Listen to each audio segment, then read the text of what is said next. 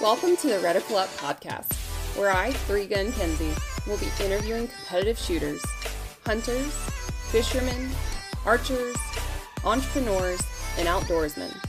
Come learn with me as I interview people from all walks of life, in different disciplines, all across the world, from novices to professionals of all ages.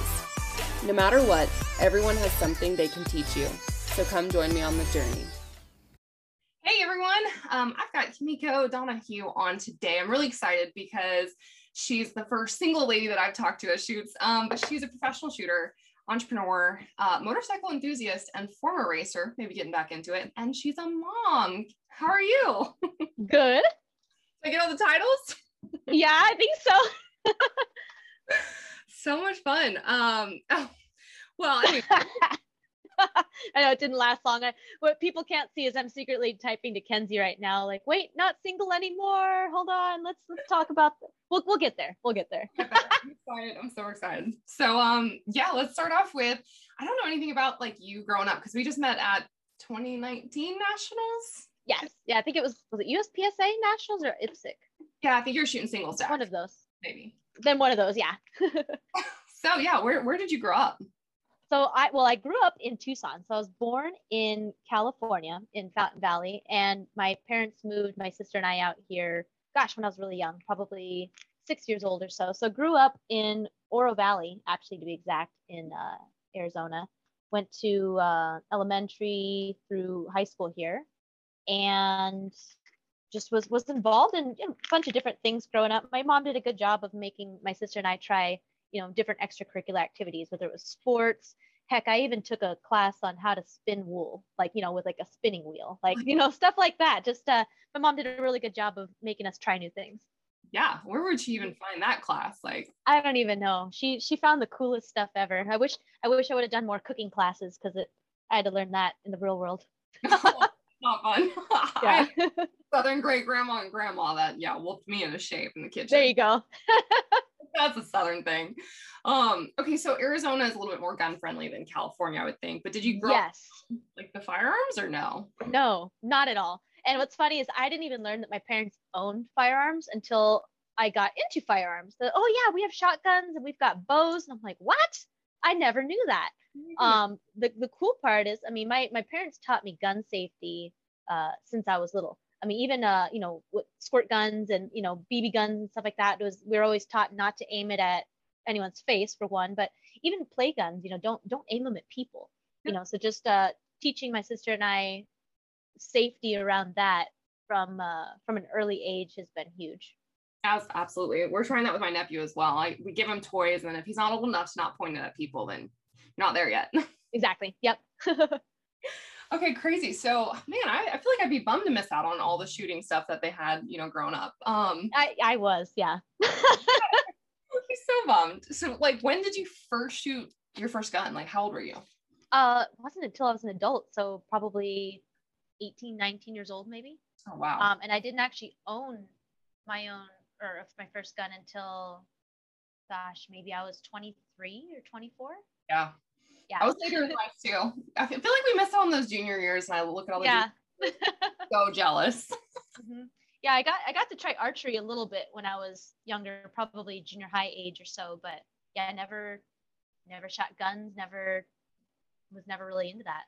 That's awesome. So did you teach yourself to shoot? How do you learn that, So yes, for starts. So I taught myself originally, and went out to the range and just kind of watched people from there, and then later I met people that were good at it and learned from them. That's awesome. That's the best way to do it is go out to your local range, ask questions, or even watch matches. I learn a lot ROing sometimes. It's amazing what you can find on YouTube. There's pros and cons of that. Make sure you're watching the right stuff, but it's like in any sport or even in business. You find someone that's really good in their field, and obviously they're doing something right for the most part. So kind of tag onto them or watch what they're doing and duplicate. Yeah, and I think it's a mix of credentials and experience too. It's not just, they're credentialized. That doesn't mean anything, right? Yeah, exactly. It's a piece of paper. Yeah. So when did you, what was your first gun that you bought yourself? It was a Ruger LCP. It's a little 380. Thing sucks to shoot, but it is a great great gun to carry because it's small, you know, it fits in your hand. Yeah. But, Yeah. Oh my goodness. And then when that was California, or was that when you had moved back? No, I've been in Arizona since I was 6. Okay. I bought it here. That's right. You moved. Okay. Yeah. So did you get your concealed carry permit then over in Arizona? So no. So that is something about Arizona is it's not your CCW is not required to carry concealed out here. Obviously, there's good reasons to get it. So should I get it in the future, I will, just so I know the laws around that. Heaven forbid I need to use it. So I definitely recommend taking a class around that, just mostly so you know the laws more than anything. Yeah, and I think all the permits, like Tennessee's open or constitutional carry, but when you travel, then there's the reciprocity that you have to have the permit for. So exactly, yeah. A lot of people don't know that. They're like, oh, I can carry in my state. It was like, yeah, but when you cross that border. Exactly, yeah, and that's part of it too. Is just knowing the different laws and what you can and can't do, and set yourself up for success around that. Absolutely, and you fly with firearms because that's a hard. Yeah. Well, the best part is when you're traveling for a 3-gun match. So you got this big case, and the one that I used to have looked almost like a guitar case. So I don't know if you've ever, what movie is it? Desperado with Antonio Banderas. He's got case of guns. I felt like that. Like people would, what kind of instrument do you play? And I'm like, hang tight. I need to declare a firearm, please. There's 2 types of people. There's the ones that sticker their cases where you're like, okay, there's a firearm in there. And the guitar case. Mm-hmm. Crazy. So heavier question, and I always ask females this and people, why do you carry a gun? Why is it important to you? So you have an option. I think would never want to be in a situation where you feel helpless and can't stand up for yourself. And I've studied martial arts, and I can only do so much. I'm 5'1", little lady, and it just gives you an option. Heaven forbid you're in a terrible situation and need to get out of it and stand up for yourself. It just gives you another tool. Absolutely, tool in your arsenal. That's exactly. Yep. Perfect. Perfectly said. Do you have, like me, a drawer of holsters that you tried to figure out before finding one that worked? What's interesting is I never carried with the holster, actually. I don't practice with it, as far as a concealed carry holster. Either I carry it in a purse, concealed carry purse, or, if it's something that I feel very threatened or whatever, need to have it on my person, just tuck it in your belt loop, There you go. And awesome. Anyone watching this, it doesn't mean that's the right way to do it. That's just was personal preference. So. Yeah.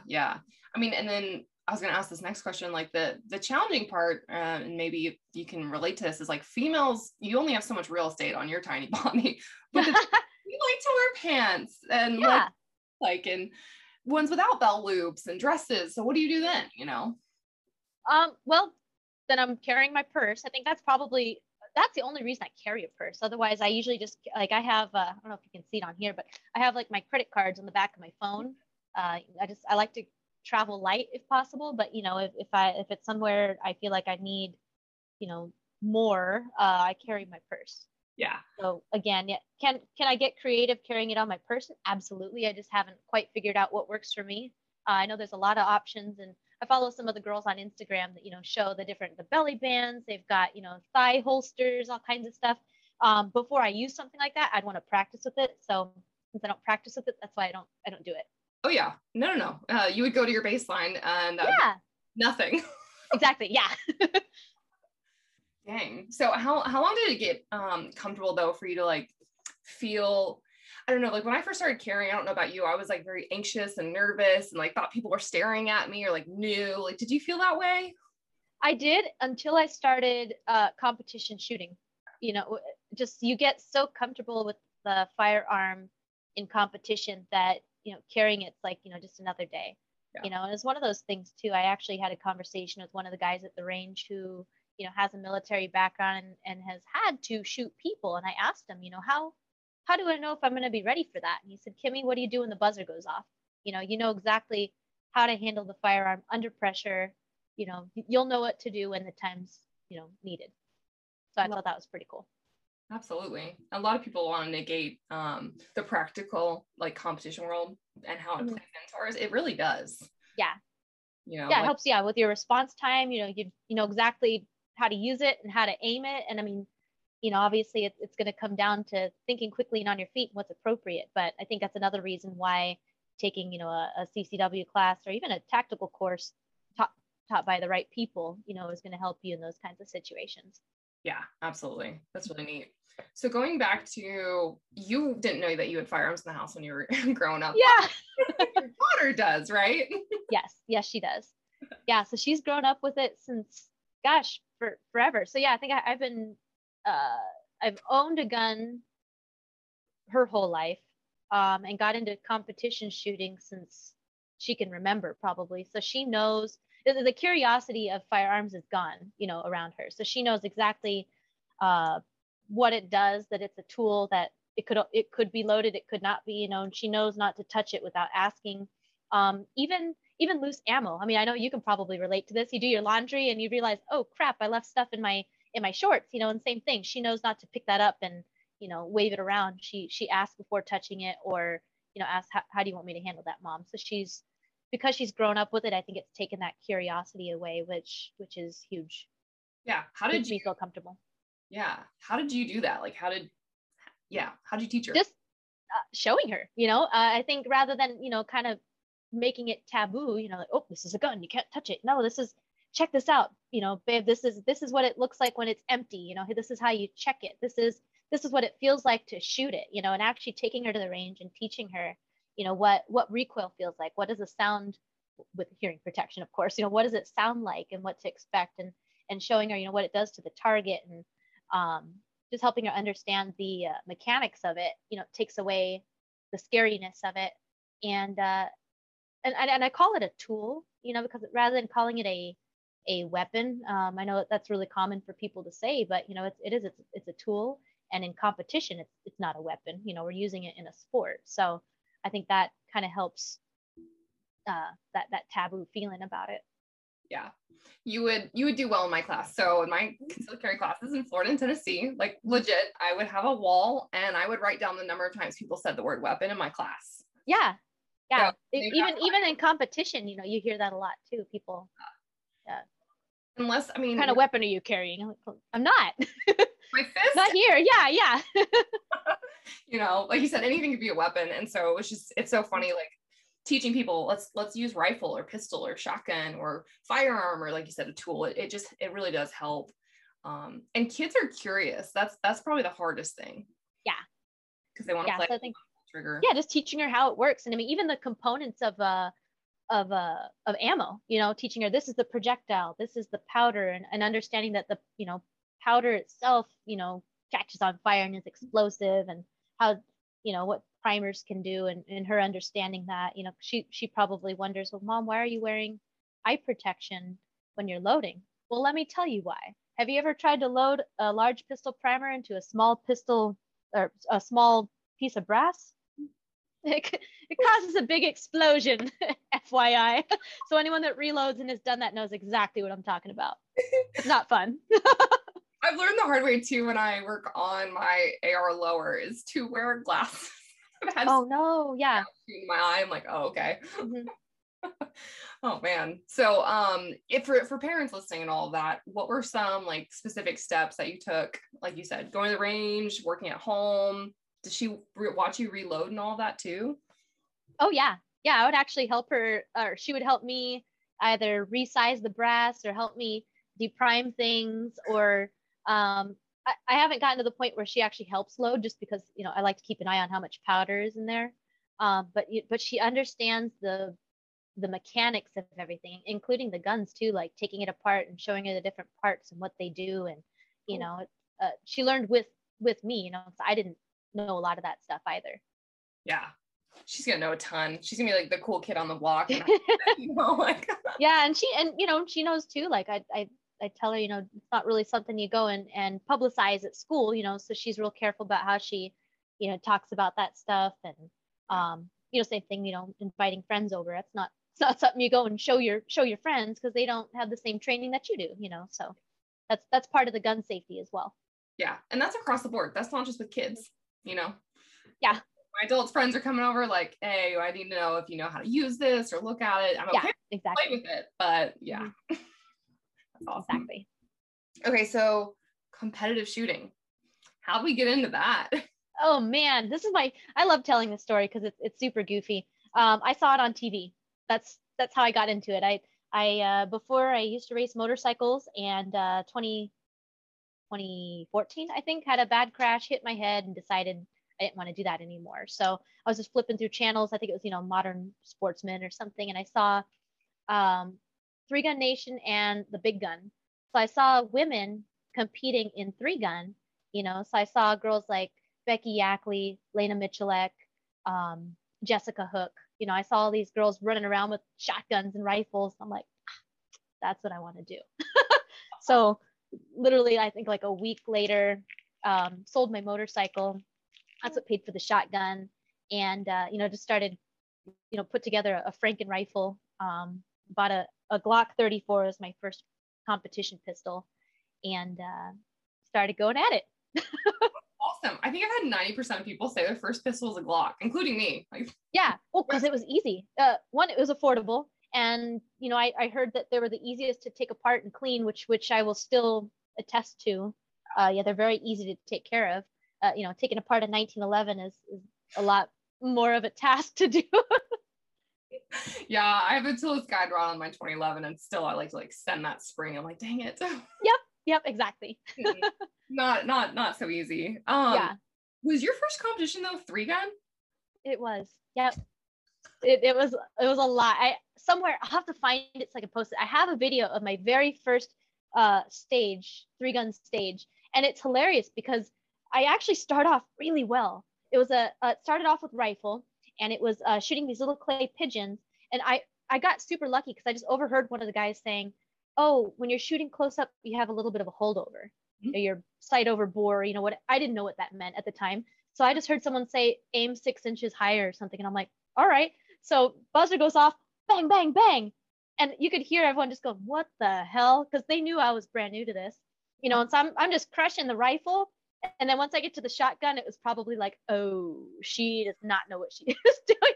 I mean, mind you, I was safe. I knew what I was doing there, but I didn't know how to load shot shells, as fast as those guys do. And I didn't understand that, if you're shooting a moving clay pigeon, like you follow it, I didn't know any of that stuff. So it was definitely a dumpster fire of a stage, but that's what got me into it. I thought it was super cool and kept going. And that's what I shot mostly was three gun, and then finding that I sucked at pistol. I loved shotgun, rifle I love, but pistol I was very terrible at. So that's why eventually I got into just pistol shooting to get better at it. Okay, this is crazy to me. Like, okay, most people that shoot three gun, like for their first match, probably never want to come back for a while. I'm a glutton for punishment, apparently.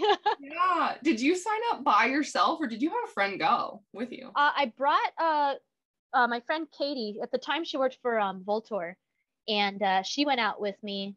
And I think it was her first three gun match as well. So we went up to Phoenix to Rio Salado and shot out there. And then after that, it was, I felt comfortable going by myself. I was going to say, that's daunting by yourself, but having a friend. It is, yeah. And then, so my first three gun match that I ever had to travel for was Babes of Bullets at the Michalek Ranch. And that was super cool. Yeah, luckily, so I knew Deb Ferns. She helped put that on as well. So she kind of helped guide me through it. But I remember that match, and I'm going to be a stereotypical woman right now. I cried at that match because I was so overwhelmed and frustrated because I'm one of those people that, I want to be good at everything that I do. And, you can't expect to be good at your first big major match, but, it was a lot to take in and learn, how to keep yourself cool mentally. And I think the one that frustrated me, there was a stage that you had to candy cane load your shotgun. So, you had to know what to shoot slugs and then bird shot and, it was a lot. And there were tears. No, I've been there. Becky actually got me through that. We shot nationals together 2 years ago, and the shotgun wasn't working. And I love shotguns, my favorite gun. Like, I want to shoot world shotgun shoot for real. Ooh, so, me too. And so I had a 43 round shotgun stage. I'm like, yes, this is gonna be awesome. Brand new Benelli M2. 3 rounds into it, I can't get the jam to clear. Like it is, Oh no. yeah, stuck. And I'm like, doing the pogo stick, trying to use a knife to get it out, and I'm screwed. So I had, what was that, 39 FTEs or whatever. Bah. Yeah. Oh man. So I like let them clear the shotgun, then I went across the way and stuck like myself behind barrels and just like cried for a minute. It's good. Yep. I can relate to that. Yeah. Oh goodness. And that's a lot of gear to fly with. Actually, do you want to talk on that? Like for people that haven't flown before, maybe some expectations and key. Yeah, I think, well, first things first, when you go up to check in and declare your firearm, you do it just like that, just a simple, just very almost nonchalant, so you don't seem nervous or anxious, because that's going to make them feel weird. Because there have been people, not in Arizona, because Arizona is pretty good about it, and flying Southwest, they've never given me hassle ever. But in some of the other states, and you go to declare a firearm, as soon as you say the word gun or firearm, they're, oh, you have a gun? No, it's going to be checked in. But I think the biggest piece of advice for that is being very polite to them, being patient, because a lot of the times those people checking you in have never checked someone in with a firearm. I've found that out. A lot of them are very new to that, so they have to ask for help. They're not sure what you need to sign, so having everything ready, your form of ID, your flight number, being ready to fill out the piece of paper that they give you, and kind of helping them through that too, is good to know. Oh gosh, yeah, I think that's the biggest piece of advice, is just be super polite and patient with them, because a lot of them don't know either. So what about the case and locks and all that jazz? Oh yes, make sure it is a TSA lock, because they're gonna get in there anyway, so they want to be able to use their little master key and get in there. And you do have to lock your case. It has to be a hard case. I think it has to have, well, I put 2 locks on mine, on my gun case. Good. Yeah. I would say fill every hole. Yeah. Yeah, I think, and or bring extra in case you're not sure, but definitely do your research on that, because some of the different airlines are different rules too. Some of them open it up right there in front of everybody in line to see, and some of them, take you to the back and escort you like you're some crazy person. Yeah. Some of them just send it along your way and say, we'll call you if we need you. Otherwise, if we don't talk to you in 10 minutes, just go ahead. And you're like, what? But so it's all different, just having them walk you through what their procedure is. Oh yeah. I remember when like Christian Sailor got like the pat down and in the private room. Oh geez. Yeah. It's all different. Everywhere I've gone has been different. I remember there was a one time I didn't compete in the World Shoot, but went along as a guest to the World Shoot in France. And what was interesting is, in France and in Arizona, they didn't give us any hassle whatsoever about the firearms. But we had a layover, get ready for it, in California. So we went through customs. Customs thought the guns were super cool. Like, oh yeah, what were you doing? And asked about the guns. And as soon as you pass customs into California, they put us in the same room, like where the dogs are, like where all the kennels are, and asked us to wait there, and wouldn't let us move like anywhere throughout the airport until we had an escort. It was hilarious. But yeah, so we were sitting there with the dogs.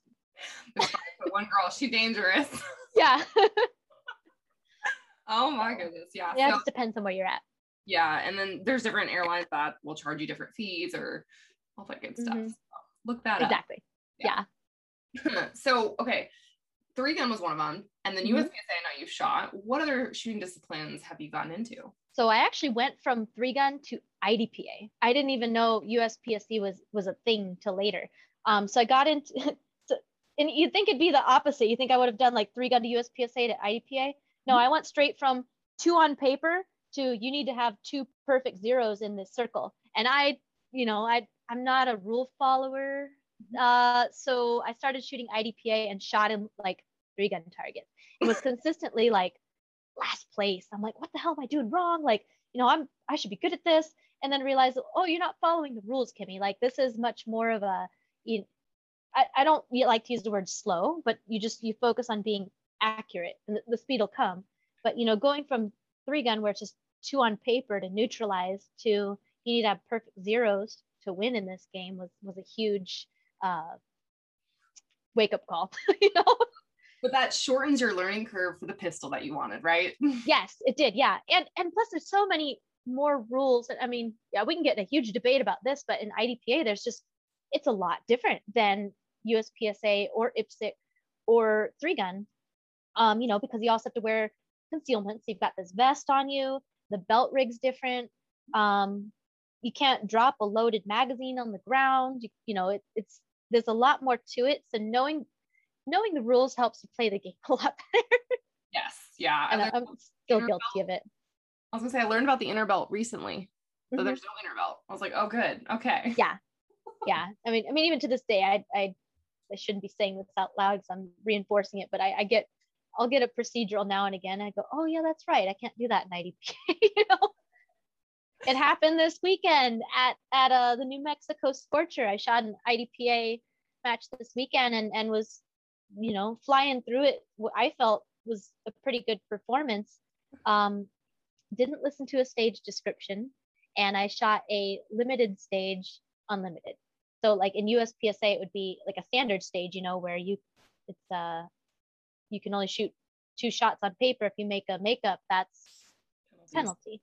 Yeah. So I took 3 makeup shots on a limited stage, and in IDPA, an extra shot or penalty is 3 seconds. So I had 9 seconds added to my time for something that could have been avoided. So lesson learned, that won't happen again. It's good and bad switching disciplines, you know, Mm-hmm. I do that same thing. I'll shoot PCC and then I'll shoot pistol and then I'll go shoot 3-gun and 2-gun. And it's like, oh, I mean, it's great to know all the rules. And I, for the most part, do. But yeah, you're like, wait, it's that kind of scoring. Oh, it's that. Yeah. Yeah, just different focus. I mean, it's all shooting, you know, shooting is shooting. But yeah, once again, yeah, listen to the stage description, read up on the rules, know where you're at. You'll have a better time. Well, I want to get into all of that and the differences too. But let's start out with, I guess we'll go into IDPA. So I don't know anything about IDPA really. Can you give like an overview to newbies on what it is? Yeah.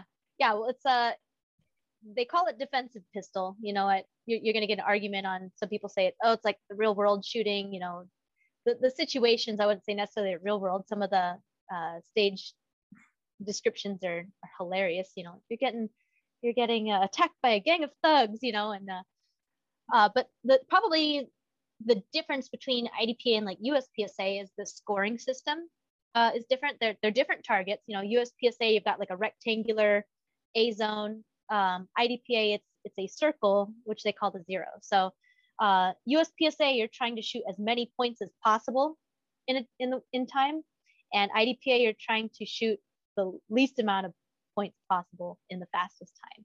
So you're shooting for that 0 zone. Anytime you drop points, that's however many points you've dropped is an extra number of seconds added to your time. So if you drop 3 points, that's 3 seconds added to your overall time. So you want to shoot zeros in that game for sure. Yeah. And the difference too is you can only have, well, depending on what division. So I shoot ESP division.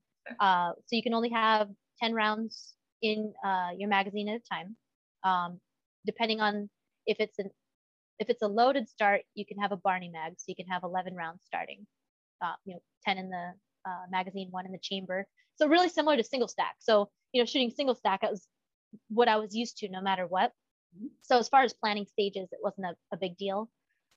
With that too, IDPA stages, there's less stage planning, less room for creativity, because they're pretty straightforward on how they want you to shoot it. And they're set up that way so that everyone kind of follows the same plan. And and there's tactical priority is different than USPSA. So USPSA, you can come up to an array of targets and just shoot it, however you want, unless the stage description says otherwise. IDPA, you hear a lot of people say slice the pie. So if there's a fault line, which is new, when I first started shooting IDPA, it was you had to be behind a point of cover, which was very subjective, because let's say there's a wall, right? And you're a tall person, you're probably going to be out of the cover area more than someone like me, because of my height.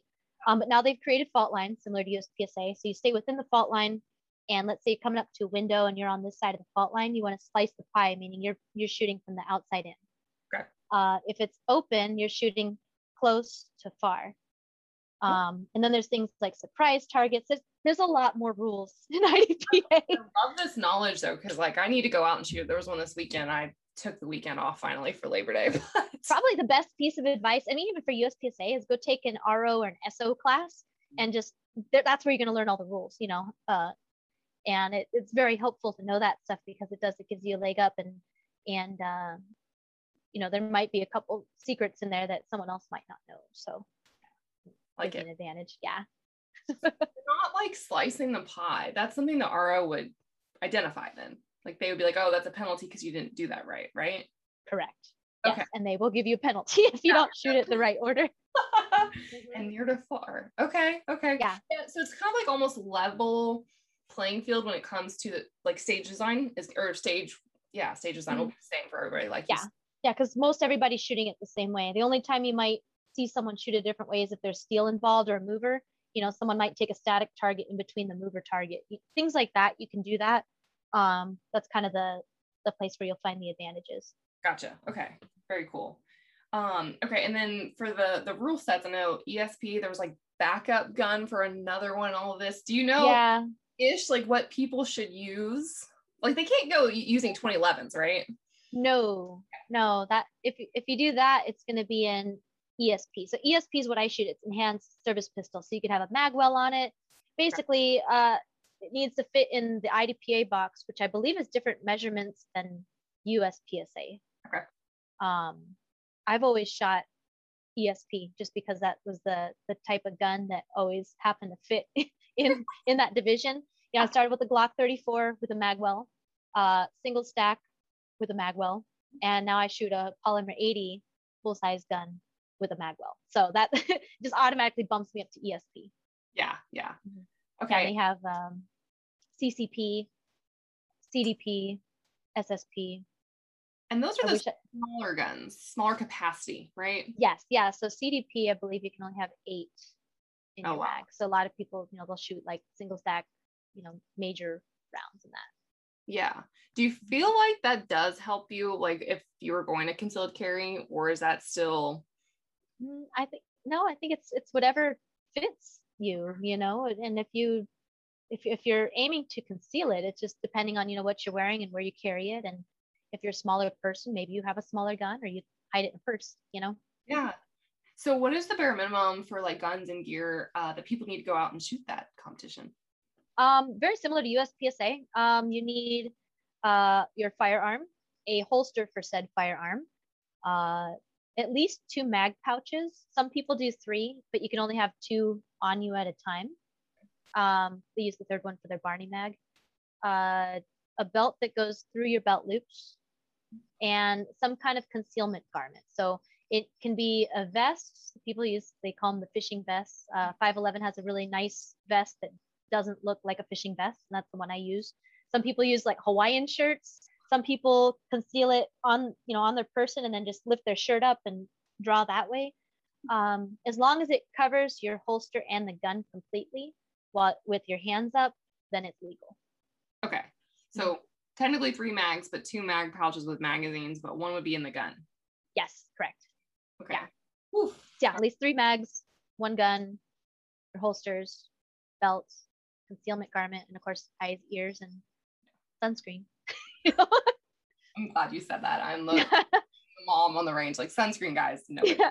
Well, yeah, especially in Arizona. I mean, we are sunlight year round all the time. Yeah, you have to. Cover up. So last question on that then. It sounds like there's not really going to be like the long courses that USPSA have because ammo is limited to what you have on, right? Yes. Yeah, I believe the max for IDPA is 18 rounds for a stage. I could be wrong, so nobody quote me on that, but I think that's what it is. They're going to come to you after, Kimmy, you said this wrong. Yeah, I might have, sorry. No, but I mean, like, yeah, that's the capacity would totally be a limiting factor. But that's nice, though, especially when I guess we're going through the COVID times right now. Go shoot IDPA.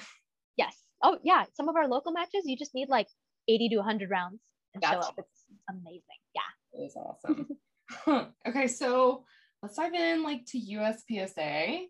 So we went from IDPA. How did we find USPSA? At my local range. looked at all the different matches that they have, and I'm like, what's this USPSA? And someone said, oh, if you shoot 3-gun, you'd be good at this because you're running and gunning. I'm like, okay. And unfortunately, I went into that with the same mentality that I did with IDPA of 3-gun. Just shoot at this target, and hope that it lands on it, and didn't quite understand that till later. So I'm throwing, Alpha, Delta, Alpha, Charlie everywhere, and like not understanding why I'm not doing well. I'm thinking, well, I'm going fast, it's not the point. No, still need to be accurate. So it took me some getting used to there. And I started shooting limited minor. So anyone that shoots USPSA knows that's, unless you're shooting perfect alphas really fast all the time, it's hard to be competitive. Not impossible. I have seen it, but I've seen it. It's not me. So I shoot minor, and I actually just got a limited major gun to borrow for nationals because I was like, I really just want to shoot major power factor scoring, and I have 40 ammo. Yeah, makes a difference. Just if you're not used to shooting major, it's definitely a wake up call. I remember I shot Western States single stack with a major gun once. Never shooting major. Quite the experience. Yeah, I shot single stack in a classifier match, and that was the major. I was like, ooh, it's kind of fun. Yeah, it just takes some getting used to. Definitely, especially on the reloads. But okay, yeah, absolutely. That is the hardest thing. Yep. So is that your favorite division though, to shoot a single stack? Yes and no. So I recently got picked up by Polymer 80. So I started shooting plastic guns again. One of the cool parts about the P80s is the grip angle, and that's actually what sold me on it. Was I was approached by them, and do you want to shoot a plastic gun? And I love single stack, and I always will. I think it's just super fun. It's a nice heavy metal gun, with less recoil. But I shot a P80 and went, oh my goodness, this is not like shooting a Glock, because I don't know if you can see it on Zoom, but when you're shooting a single stack, like your shoulders can be pretty relaxed because of the way the grip angle is, and you just bring it straight up to your eyes. The Glock, I always felt like you had to like really pinch it. If you look at like the difference between a Glock shooter and like a single stack shooter, their body positioning is very different. I feel like when I was shooting a Glock or watching someone shoot one like that, they just look super stressed out, because you're pressing into this damn thing. And with the P80, it allows you to have somewhat of a similar angle to the single stack, which was super attractive to me. And it took some getting used to, because now you don't have that thumb safety, so there was definitely times where I'd pick the gun up or draw it, and you'd see my thumb wiggling around in nowhere looking for nothing. But I enjoy it, and I think that was the biggest selling point for me, was just the grip angle was so much different. Yeah. I'm the opposite, so I still have safetied myself on the 2011, and I'm like, shit. Yeah.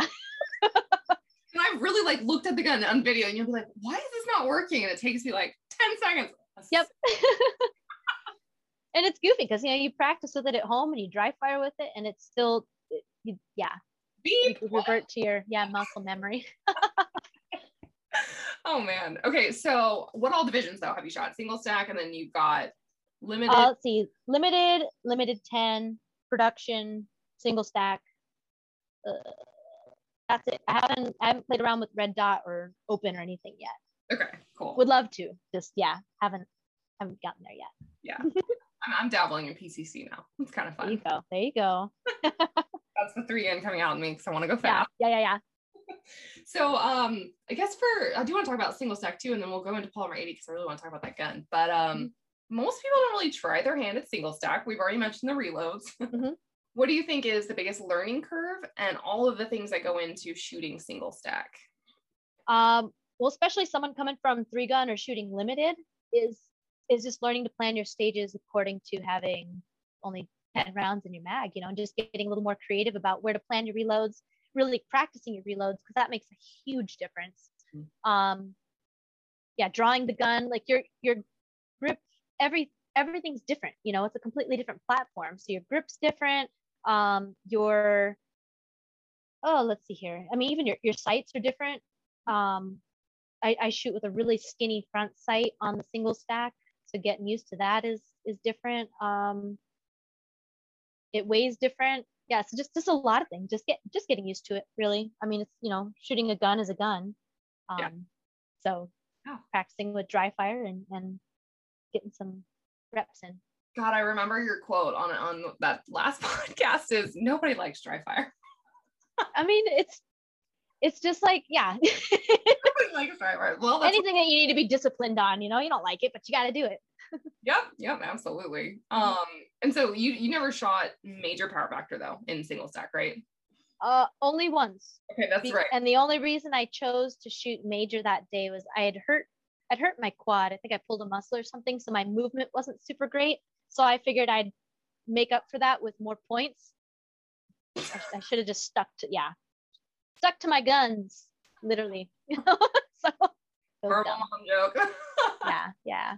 Oh man. Okay, and then to wrap that up, what's like the best advice you have for someone who wanted to try out that division? Practice your reloads. I think just because you're doing so many more of them, than someone shooting open or limited. And then also, when you walk the stage, having your plan figured out and just reinforcing that in your brain, so you can execute your plan perfectly.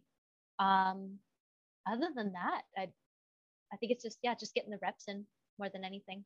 Awesome. And then accuracy-ish, I feel like, because 8 or 10 rounds goes back to production. Oh yeah, absolutely. Especially with 8 rounds. Oh my god. In my head, I figured that's a given, but no, you're right, because that's sometimes we forget that. Like, no, you got to make your shots count. Especially if it's an unloaded start and it's a 10-round position, like you have to shoot 1 for 1. Otherwise, you're doing a standing reload. Yep. Oh man, going to slide lock is never fun. No. So, okay. So that's what's interesting too, is anyone that shot a Glock or a production gun, sometimes you get real lucky, and if you load hard enough, the slide goes forward. Single stacks don't do that. You have to use the slide release to get your slide to go forward. Can't be lazy there. That's huge though. I think for new shooters, I think across the board, so many people do not use the slide release. They play with the back of the gun. They play with the slide. It's like, dude, just get on your grip and use your thumb. Yep. Load it.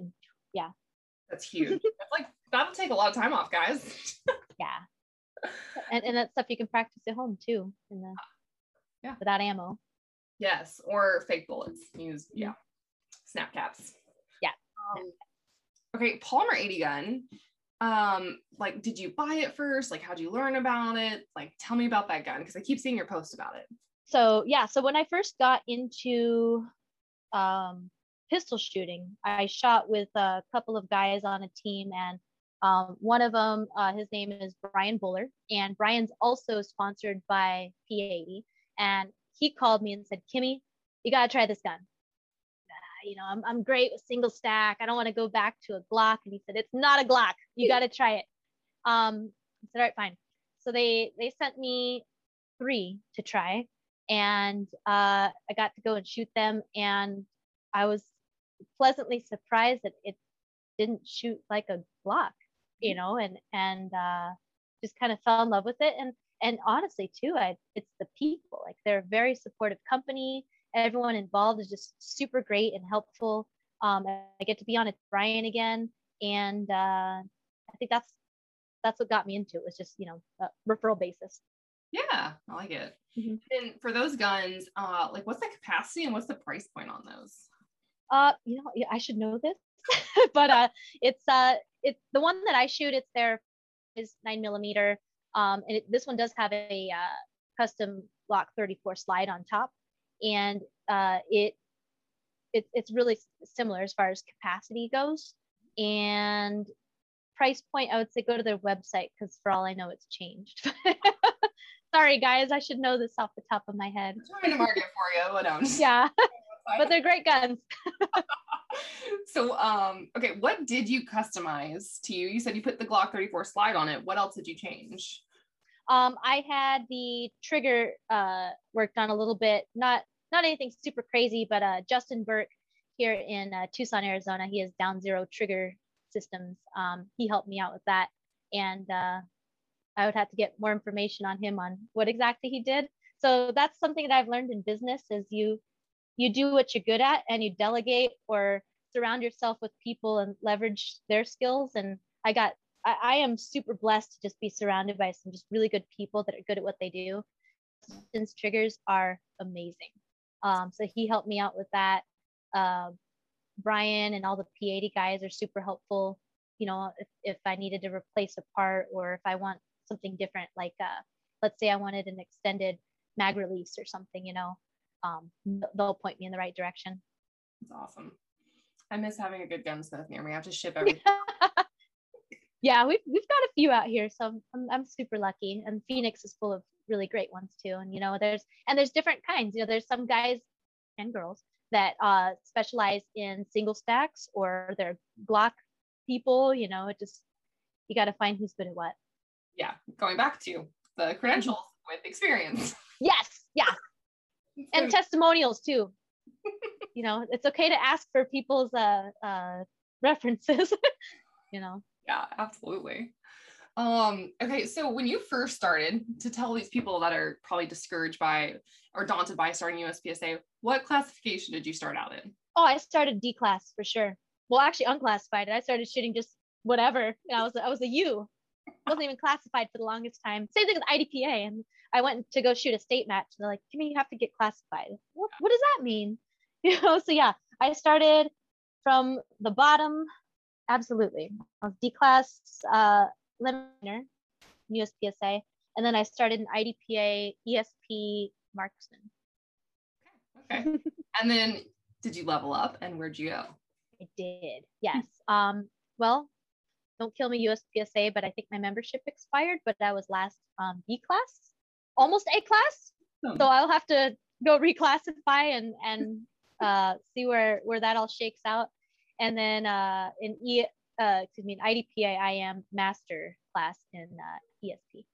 That is awesome. Yeah. Awesome. And so many people are like, oh, I just want to be where you're at. Well, you haven't put in the time, the ammo, the practice. You know what I mean? Like, you're starting out. Yeah, it took some time. You know, some people just go out and shoot a classifier and do really well, and they classify as that.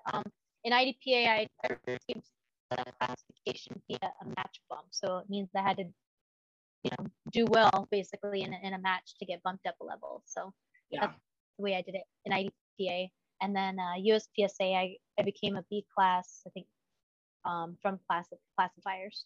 Awesome. Yeah, that's cool. Okay. Yeah. Now the hard part, the dry fire. I gotta know, what did that routine look like every day? Oh, well, it wasn't every day. If you want the honest answer. Yes.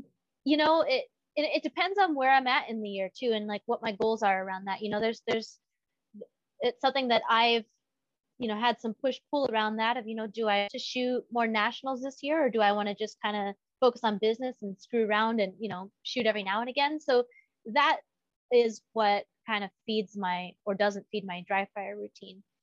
If I am getting ready for a big match and I want to do well, it means picking up the gun every day, even if it is for 10 minutes, but just being super intentional about it, you know, and not just, I saw a meme out there that said, you know, dry fire from their couch, but like a light switch. And I'm like, that's been me. I have done that.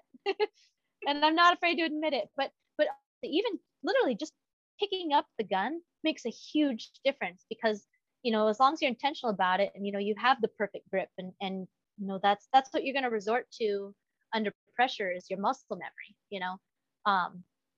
So as far as dry fire routine, it just depends. You know, if I'm working towards a big match, then I am picking up the gun. I put on my belt rig. I put on my vest if it's IDPA. I've even put chalk on my hands to, you know, really get that good feel of, you know, when you're drawing the gun, and set up dry fire targets too, and at different distances. You know, put some little steel dry fire targets as well, and make arrays and add movement to your practice. Yeah, absolutely. You crushed it. Yeah. Awesome. and practice the stuff you hate, because that's the stuff that you need to work on. In live fire too, weekend shooting. Yes. Mm-hmm. Exactly. You can shoot the funsies on, you know, every now and then, but no, yeah, you gotta work on what you gotta work on. Yeah. Oh man, the dry fire stuff too. I was telling people, like, when you train sloppily, that's what you're gonna resort to in the match, right? Absolutely. Yeah, I agree with that.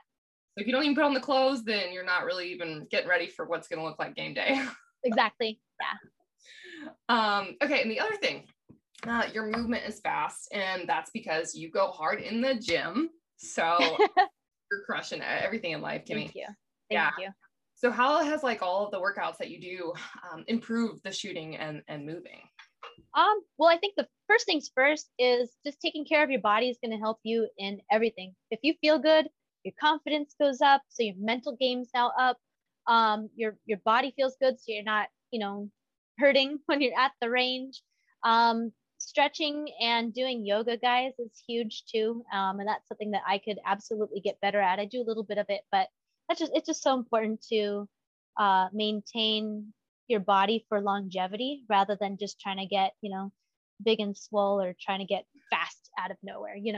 Make sure you're doing it. So I have trainers for that so that I'm doing it the right way and so that I can, sustain these things. So I'm a big proponent in getting coaches for everything in my life, business and in shooting, in fitness, etc.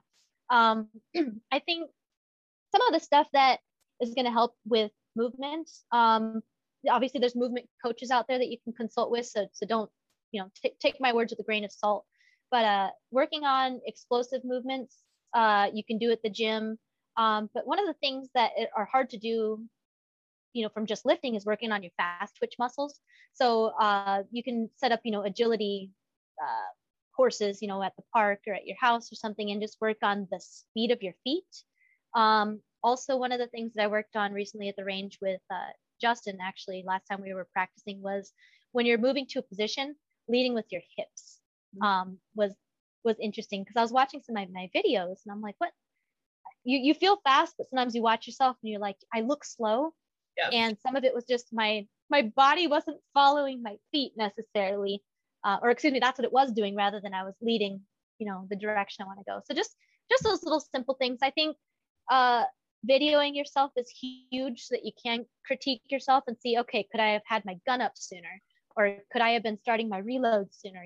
All of those little things adds up, especially over a 20 stage course, or excuse me, a 20 stage match. Yeah. I hope that helps. That's awesome. Yeah, kind of a long-winded answer to that. No, that's what I wanted. Entrances, exits, and like you said, pivoting, or all of that. Yeah. And if you're not sure where to start, get a coach. There are so many trainers out there, good ones as well. We can definitely post in the comments later because I don't want to miss anybody, but there are a lot of trainers and coaches out there that help with both shooting and movement, that can help you with that, or even have them critique one of your videos. Yep. So actually, I know you wear Hunter's HD Gold too. The important thing is you don't want to go to a doctor who's not gun friendly and isn't going to understand that you need to see the site or the target or all of both. Yeah. That's me. Yeah. And I remember you sharing that too. And like the same thing with the gym, that was like, you don't want to go to somebody who, I don't shoot. What do you need to know? Like, yeah. Actually, yeah, exactly. It's important. Yeah. Yep. Oh, go ahead. Sorry. Oh, I was just going to say, just the big things. Yeah. The explosive movements to get out of a position and dumping your energy before getting into a position. And the fast twitch stuff is what's going to help with that kind of stuff. Love it. And then you said like just some basic exercise at home. Like you said, feet movement, getting your feet moving. I set up like a little ladder before. Yeah. That's perfect. Yeah. And then I am not good at those. I get confused sometimes. I'm like, wait. No, I do that. I always, this is so funny. I had an internet troll one time comment on one of my shooting videos and say, man, this girl runs like a duck. And I started laughing because I was like, oh my God, I really do. So I just played along with it and just kind of have accepted that, I have this very wide stance when I run too. So I just got the duck walk, Horrible. They're so mean. That's all right. I liked it. Okay, since we're on this fun subject, the important question, the one that people want to know, where did your love of llamas come from? Oh my God, that's hilarious. So, hold on, got a llama right here, actually. It came from my family, actually. So I forget how it even started, but my daughter found a shirt that said Mama Llama and just kind of caught on, and some of the people at work started calling me that, and I'm not really called Mama Llama so much anymore, but just people now associate me with llamas, and I love it. Like it's actually, I have paper cranes on the back of my wallpaper here on this Zoom. I make a lot of origami cranes. I feel like that's another part of me that maybe people don't know, but yeah, now people see llamas, and I've got, my desk is full of llama stuff. It's taken off. Have you met a llama in real life? No, and I want to. Apparently there's a llama farm somewhere up in northern Arizona. You can like drink coffee and hang out with llamas all day. Right up my alley. You've got it. I found one near where I live in Tennessee, and then I got to finally pet. His name was Alaska. Actually, don't. You sent it to me. Yeah, I remember.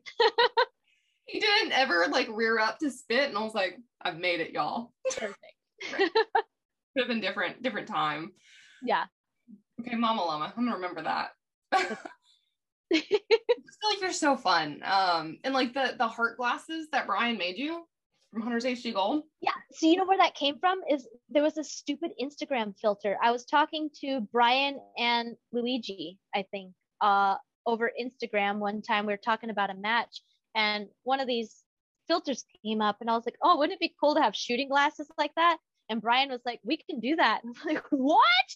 So I sent him, some heart frames, and they came back with gold lenses and my name on it. I mean, it was super cool, and it just kind of caught on. It's funny because I have a couple friends at the range that like to borrow them just to, yeah, a guy in heart glasses is kind of funny, so I've got those. And then he also did my Oakleys as well with the Hunter's Gold glasses in there, or lenses.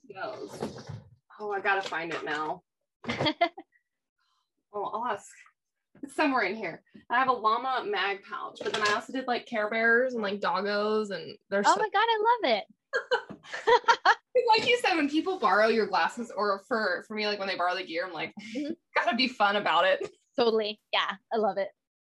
Oh, that's awesome. That's awesome. And you shot competitions with the hearts on. I mean, they still work. I have. Oh, they are awesome. Yeah, so those particular frames, they do kind of scoot down on your nose a little bit, but I double plug. So I do, the in the ear and over. So the over kind of helps keep them on my face.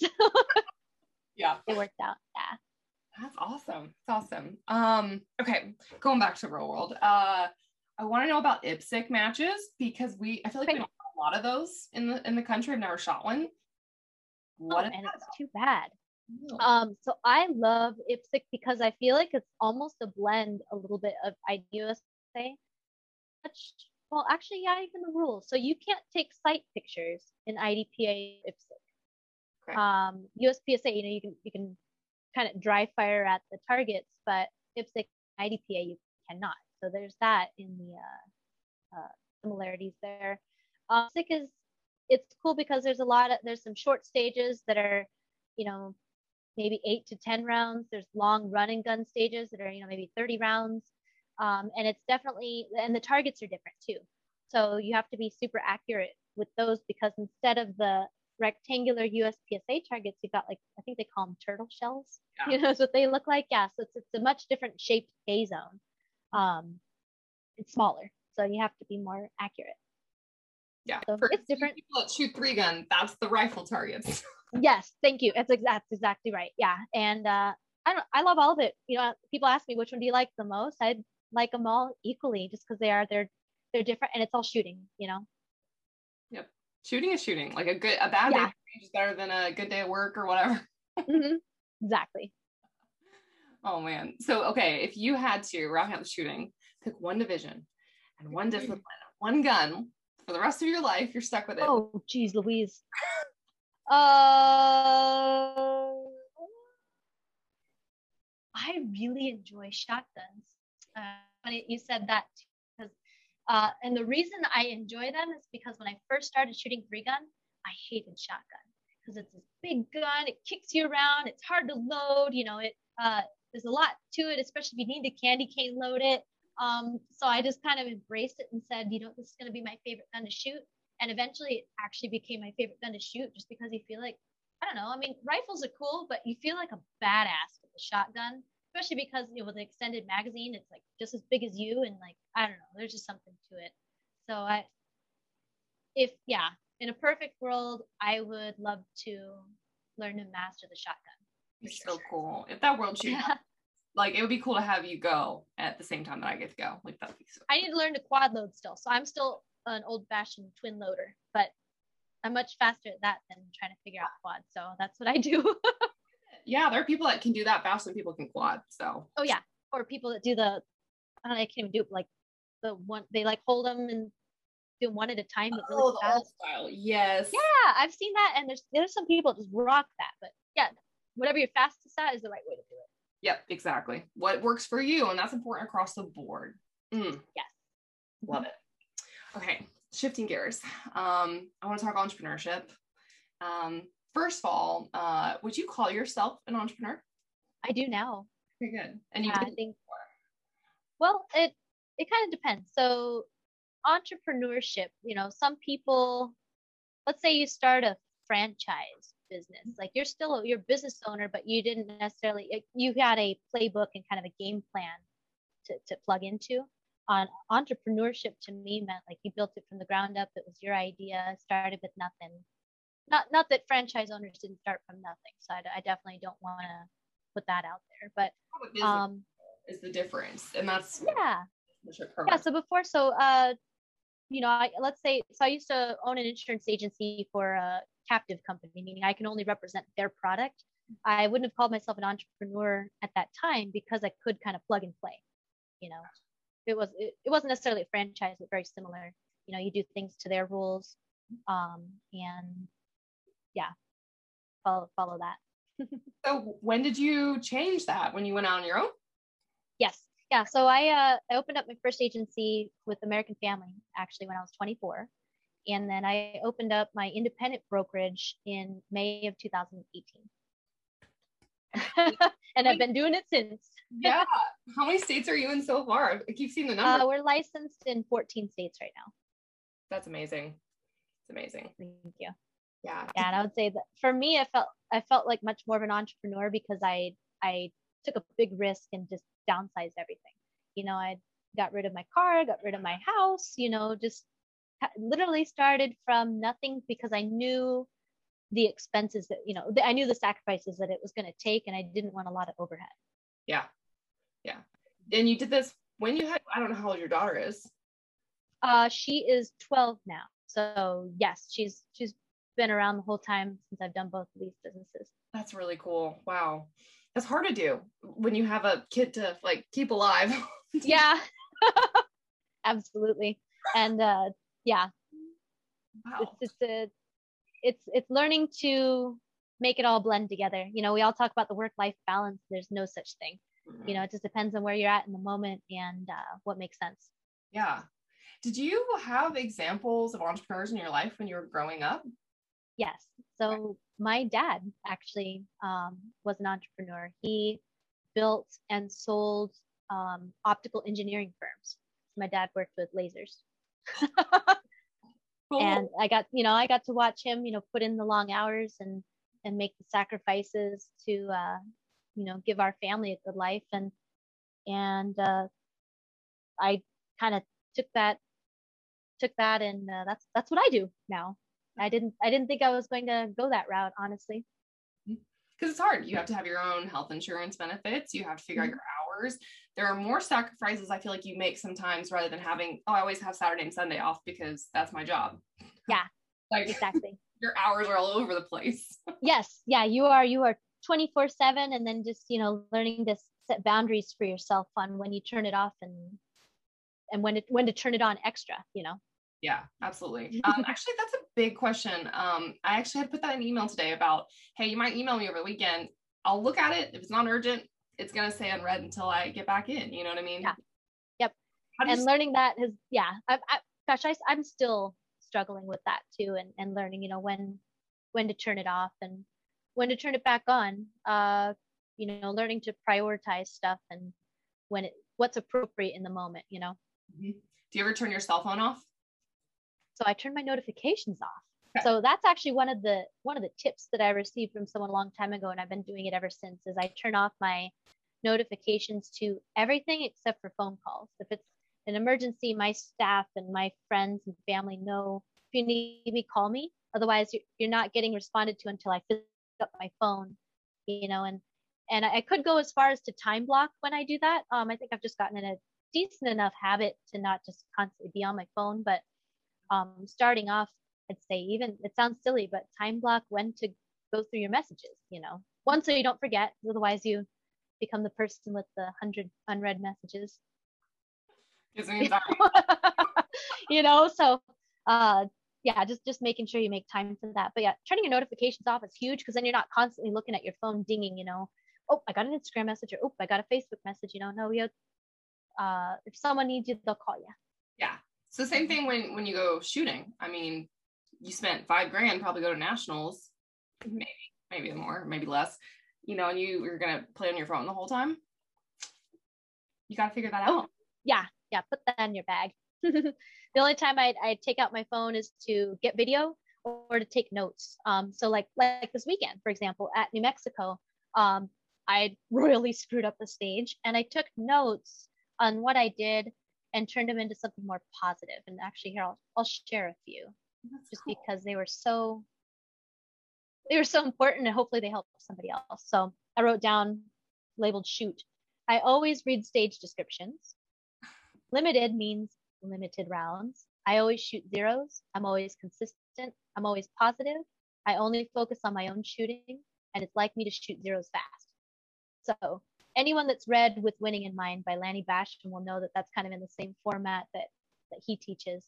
And it reinforces the positive stuff instead of you beating yourself up on the stuff that you just royally messed up, So that's when I pull out my phone, is to really quickly take those notes, so that going forward, that stage is now done. Don't think about it, learn from it, and then move on. Yeah, absolutely. Positive affirmations is huge. And huge in everything. Yeah, I was going to say, that's your self-image. Absolutely. Yeah, what you speak is what it's going to be. We can go into that in a whole. Oh yeah, that's a fun one. So, Kimmy, what's the best part about working for yourself? Oh man, a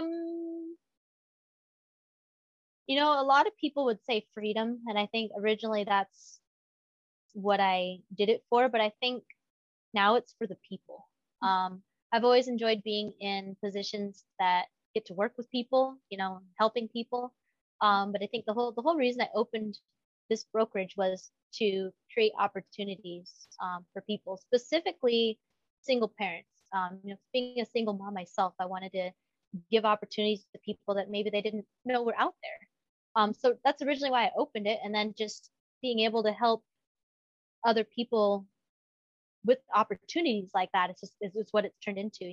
Connecting people and creating partnerships, and setting people up for success so that they can continue to grow is probably the most favorite thing about this. Yeah. Now, then you get the shooting community behind your back, and you're licensed in 14 states, and you already know people in all those states from shooting, right? It helps a little bit, yeah. I was shopping for my house still. Gosh, I lost another offer, but beside the point. I know. Yeah. I didn't know it's a thing. It's a tough market right now for buyers. Great for sellers. Yeah. Well, it's one of those things I learned from my friend actually that's having a baby. She's like, well, it's kind of like how you don't announce your pregnancy for 3 months until you're like almost closing. Yeah. Talk about it. Yeah. I didn't know that. Keep on keeping on. Fine. The right one will happen. Yeah. Yeah. What's the hardest part about working for yourself, or maybe for you? I'm going to answer it the same thing, people. One of the themes of the last couple of weeks that me and my business partner have talked about is just everybody's different. You can't just have one formula for the whole entire team. Getting to know everybody's why, what drives them to hit the goals, to hit their goals, why are they doing this? And I think taking the time to slow down and learn that about everybody makes a huge difference. And one of the other themes recently has just been be okay with being vulnerable with your team as well. It helps them trust you and realize that you're a person too, and everyone's kind of getting on the same page around that. So I think to answer your question is just that's the best part, and the hardest part is dealing with, personalities, and everyone has something going on all the time, and being empathetic to that and flexible, help them work around that. I think that's people. We're in the business of people. Beautiful. Yeah, well said. The oh my gosh, I was gonna say the culture that you get, like I see your posts on social media. I love your posts. I'm addicted. It's probably not good. Awesome. But I want you to talk about a little bit about the culture that you guys have built too versus the culture Yes. at corporate levels, Yes, that's my favorite thing. So, from my experience from the corporate world as well, and just teaching culture, I had a really great mentor teach me that his exact words was, your work life and your home life are not diametrically opposed. In other words, if something's going on at home, it might bleed into work and vice versa. And as a leader, being understanding to that is huge. And then opening this business, and then I actually brought on a business partner a couple of years ago, beginning of last year, and they have the same culture mentality of, we're all just one giant dysfunctional family. And I mean, and literally family, like we've got father son relationships, we've got husband wife relationship, husband relationships, and the teams, so it really is just one giant family. And having that type of culture is huge because people open up to each other, they work well together, everyone trusts each other.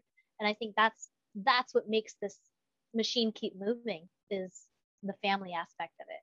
And regardless of how big it gets, you can maintain that as long as you begin the relationship that way. Yeah, and the thing about like Double Star and all of that too, and your company, you get to see the kids grow up in the business. You get to bring them to work. You get to show them what does mom and dad do that works so hard? What does the single mom do that works so hard? Why is she doing all those hours, right? Like you cannot instill better entrepreneurial skills than bringing them around entrepreneurship. Absolutely. Yeah, my daughter's grown up in insurance, so if she if she decides she wants to be a part of the business, awesome. If she doesn't, that's okay too, but we'll see. Yeah. Yeah, that's awesome. And then the other part of entrepreneurship, why don't you talk about how rewarding is it when you hit that first sale from a complete stranger? Oh goodness. Well, on the production side, it's exciting, especially when you like close your biggest deal ever, and it just keeps getting better each year. For me, it's been really cool to watch people on the team have those experiences or those big ahas. They're like, oh my gosh, that they just basically figured out how to get out of their own way and run with it, so that's super exciting to me. Yeah, self-sabotage can do so many things. Yeah. Oh yeah. I'm still learning that myself too. Boundaries and self-sabotage and self-talk, all of that. Every day. Exactly. Yeah. So you're a total adrenaline junkie, would you say? I think so. So when did you first hop on a motorcycle? How old were you? I was 18. So I did not grow up with motorcycles at all. Just like guns. This is all adult stuff. When I was a senior in high school, I did a senior project on how I was going to get a motorcycle and get my license, and just had it all laid out. And apparently I did such a great job at it, thank you mom and dad, that for graduation I got a motorcycle as a present. I had a 2006 Ninja 250. It was blue with flames on it. So that's what got me started. Your parents, who normally parents would be like, hell no, said, yeah, well, let's just buy her one as well. Well, I think it's a little bit of a control thing. And I definitely I asked my mom about this because she bought me a 250 when I wanted a bigger bike. I wanted one that was super fast, go get crazy on it. And she got me a 250, which I'm glad she did because it was a great starter bike. I didn't kill myself on it. I think that was her way of saying, okay, you can do it, but you're going to start small. Here you go. Good job, mom. Yep. Thanks, mom. Not my dad. My dad got me a Christmas ornament motorcycle as a joke. It was so. Oh no! That dude. I mean, he's had a total bike and he's had a concussion. He's been in the hospital. I mean, it's not a matter of what if you get in a motorcycle accident. Comes with the territory, unfortunately. Yeah, but you can't be afraid to get back on, even though it took time. I mean, it took him years as well, but oh my. So, okay, 250. Did you buy? Did you trade? Did you sell? What happened next? So I ended up getting a 600, oh gosh, maybe a couple years later. And eventually I sold the 250, but I kind of kept it as a backup bike and then realized I didn't need that. So I did end up getting a Suzuki GSXR 600, rode that for a little while.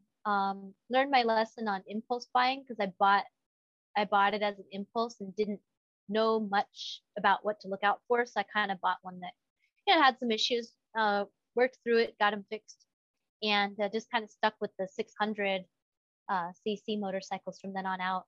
Kind of traded through a few of them and ended up with an R6, and that's what got me into.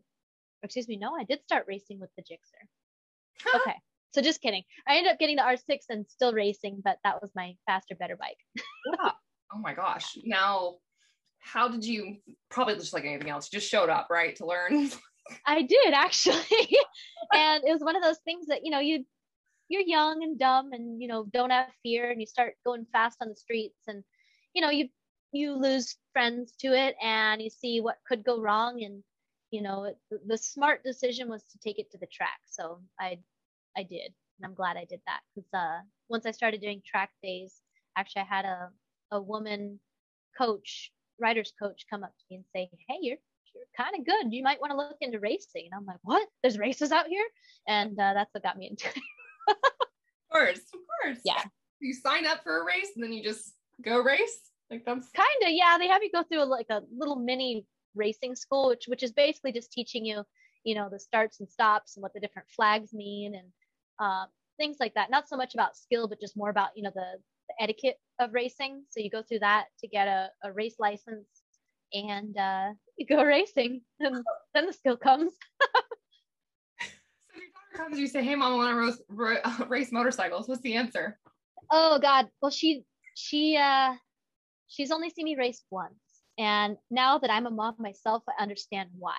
So it's fine, mom, I'm not mad about it. Yeah, I'm sure it's tough to watch, and I'm glad she didn't see me crash. That would have killed her for sure. But she did see me run out of gas once on the one race she came to watch. That was embarrassing. Ooh. I mean, yeah. And did you know it was coming, or do you just stop? No. Kid, or what do you do? Yeah, well, the worst part was, so I usually do road racing, so it's a sport bike style motorcycle, and it's in the turns and that kind of stuff. I decided to enter a supermoto race, which is basically, it's a dirt bike with street tires on it. I had never done it before. I didn't know what I was doing. I jumped on a friend's bike and entered a race and ran out of gas. And those things are so tall. It was on a Honda 450, and I had to jump off of it because you can't put your feet down. So I had to bail. It was super embarrassing. It happens though. Yeah.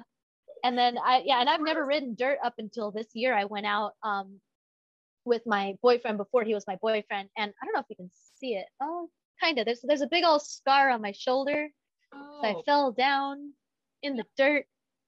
I don't know how to ride dirt bikes, but I guess my dumbass thought, oh, I ride motorcycles, I can do this. I jumped on and just fell over like a cow. So it happens.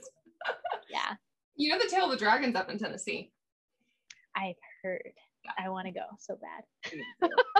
Sturgis as well, or any of that? Never. No, I've never done any of that. It's all track riding, really. So I'll have to come check all that out. Yeah, it's a lot of fun. That's yeah. Team with Sturgis on my birthday without me. Great. Can you see this pattern? I love you, Dad. He's my favorite. But I got to ride on his bike and learn on that, which was really cool. So when you awesome. Harley Davidson, I don't know if people know this, they want you to come to the track at their place and go practice your bike there, right? Because it's better than, like you said, out on the streets. Yeah, exactly. So how cool. Yeah. Is that community similar to 3N or USPSA, or is that totally different? Yes and no. There's similarities, and one of the fascinating things to me is learning what people do for a living, or what their life is like outside of shooting or outside of motorcycles. And learning about, how do they fund it? How do they, or, if they have a hard time funding it, how do they get around that? So that kind of stuff really fascinates me. But the racing community, at least from my experience, is extremely friendly. And same thing, they're all very, very willing to help you. you know, obviously on the track, everyone's super competitive, but off the track, like, you know, you guys are hanging out in the pits and, you know, grilling chicken together and talking about, oh yeah, you know, I almost elbow bumped you, or, you know, whatever, but it's just super cool. Yeah. I love the racing community for sure. So awesome. One day I'll do that. One day. It's on my list. Come on out. Now, I was going to buy a bike and I bought a 2011. So, but that's okay too. And I'm the one that sold a bike to get a gun. So yeah. Give and take. Okay. Yeah. So what are some other total adrenaline dump activities that you've done that you haven't told us? Oh, let's see. I mean, I did martial arts quite a bit as a kid. Oh, cool. Everything from, you know, taekwondo, karate, capoeira. Let's see what else. Have you like skydived or bungee jumped? So no. So I am afraid of heights. I will go really fast this way. I'm scared to go fast that way. Am I totally against it? No. I'm kind of slowly getting talked into it. So we'll see what happens. But but no, I love racing, whether it's cars, motorcycles, guns. I like to go fast. Sounds like it. So boat soon? No. So another fun fact is I'm also afraid of water. I drowned twice as a kid. I know how to swim. My mom made sure I learned how to swim, but water on my face is not for me. Yeah. Maybe I'll get over it one day. Surfing like looks cool as hell. I would love to learn to surf, but definitely it'll take some convincing uncomfortability for sure on my end. Surfing, I grew up surfing, so I had a whole different life than shooting actually, before I got landlocked in college, but I actually did get a concussion on the surfboard. Oh geez. It happens. That's no good. No good. All right, we'll have to get some tips from you then when I'm ready. A lot of fun. I still have my boards. I miss it. I do. I'll go back. You know, I say that. Yeah, but neither of us live near a beach, so maybe wake surf like behind the boat. Yeah, maybe I'll start with that. So, okay, people need to go listen to this. I've listened to your Elena Cardone podcast because she's a total badass, and so are you. She is so cool. So cool. Like, yeah, so she's been shooting, and I know Joe Farrell's taught her, and Todd's had her on the range. I love that. So I don't want to rehash all of that you talked about, and this just changed, but you're one of those females out there, you know, who I can relate to, owns her own business, shoots, knows how to ride a bike. You spend time hiking. I see all that. I don't do as much workouts, but you love a rush. So I guess, I mean, you just told us that, or told me privately that you're not single anymore, but what do you wish, or maybe what did you see in him that like he got or understood about you and your life and your hobbies and why it's important to you? Well, I think the cool part about it was that he cared to learn about me and my hobbies. And it's interesting because we share a lot of the same interests, you know, so we're both into motorcycles, we're both adrenaline junkies. He's much more into dirt bikes than I am, but I'm much more into shooting than he is. So we have our own things that we do, but it's cool because both of us are open to learning about the different hobbies and stuff. But I think the biggest thing was being accepting of who someone is and leaving room for them to be themselves. You know, I think is the big thing. I like talking about this. So this is me being vulnerable here on this Zoom call with you. I think the big thing is, accepting someone for who they are, excuse me. And, you know, things are not going to be perfect, and communication is huge, especially in the beginning when you're still learning about each other. You know, we're both going to say dumb things. We're both going to mess up, and being patient enough and giving enough mercy and grace, you know, that's going to happen. So yeah. And like, I feel like respecting your lifestyle a little bit on travel and hours that you work. I mean, there's a lot. Exactly. Well, and what's interesting is, so that's something that we're both working on is the whole, that boundaries thing, you know, and being true to yourself allows you to be true to that person. And I think that's what's really cool about what we've got, is we're both working on ourselves, but we're both patient enough to be able to do that while being with each other. So that's been super cool. I love it. So you almost want someone to grow with you too. That's the hardest part. That's what's super cool too. And I think one of the things that me and Elena talked about, which makes it tough for people in relationships is, you know, if somebody does own a business, you know, that can create a lot of, you know, time commitments and things like that. Well, the coolest part about that is he happens to be in a very similar industry as me. In fact, we actually kind of work together. Not on the same team, but similar. So yeah, he's all right. Here you go. You guys ready for this?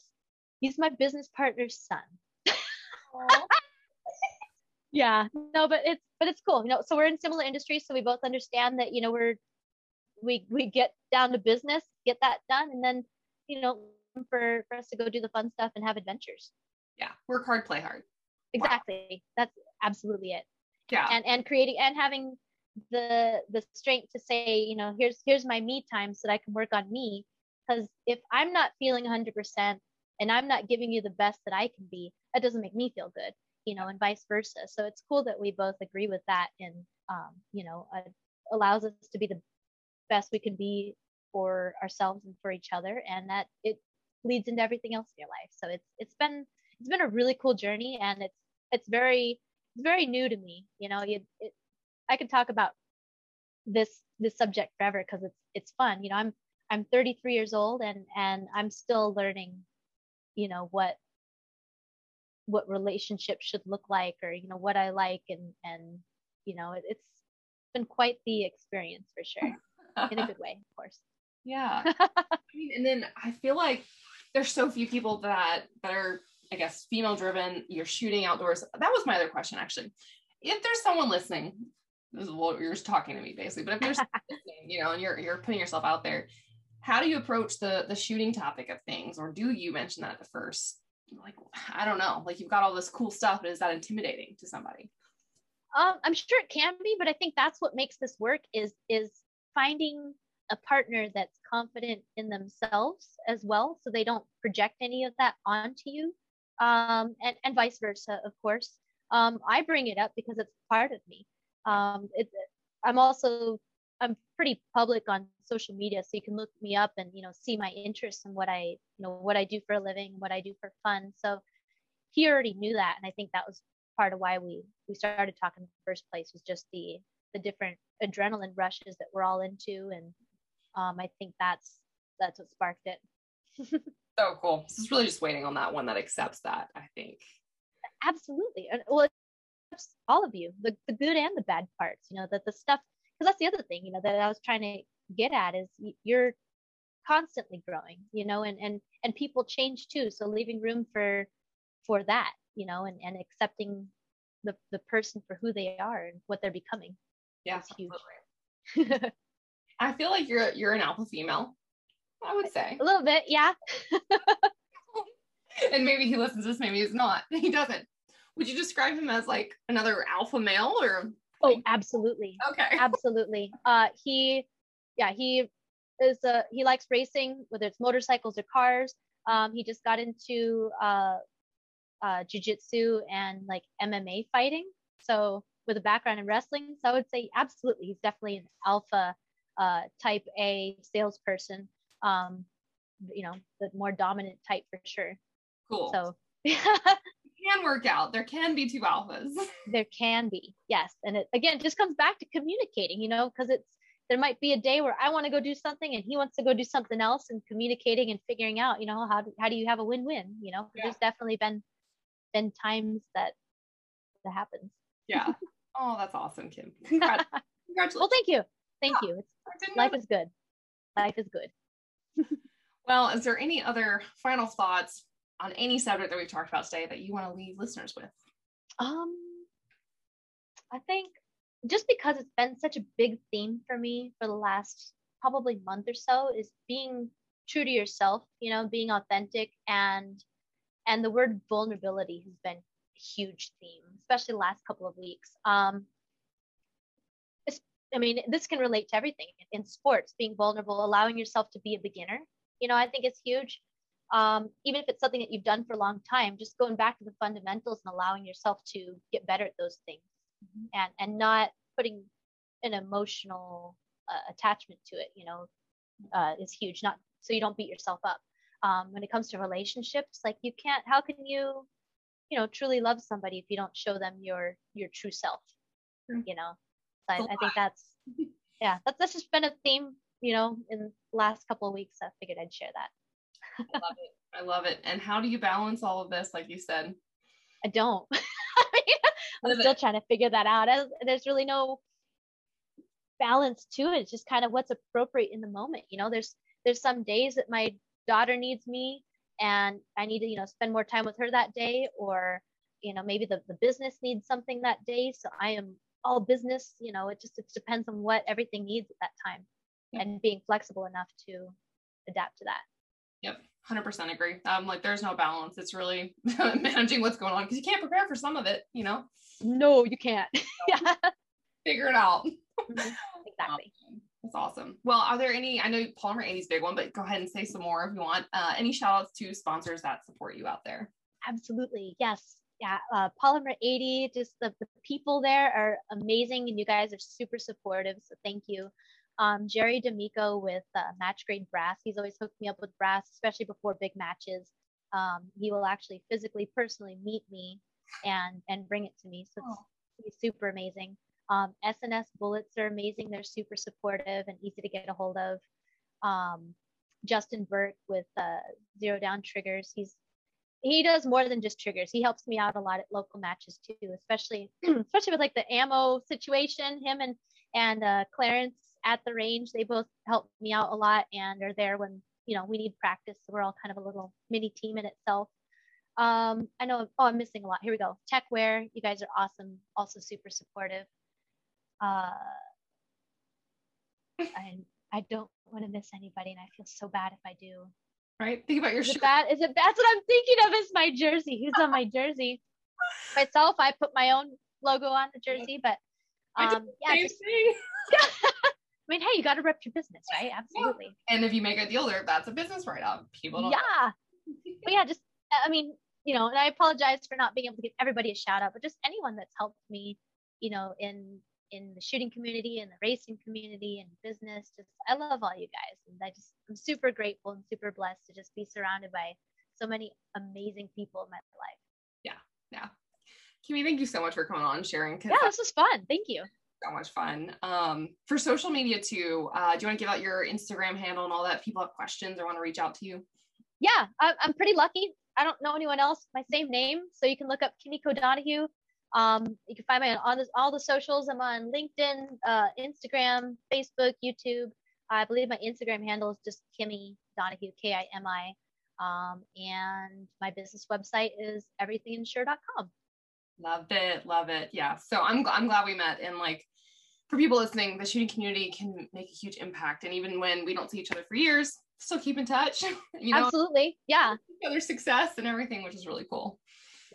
So, well, thank you so much for listening, y'all. Reach out to me if you have any questions, and stay tuned for the next episode.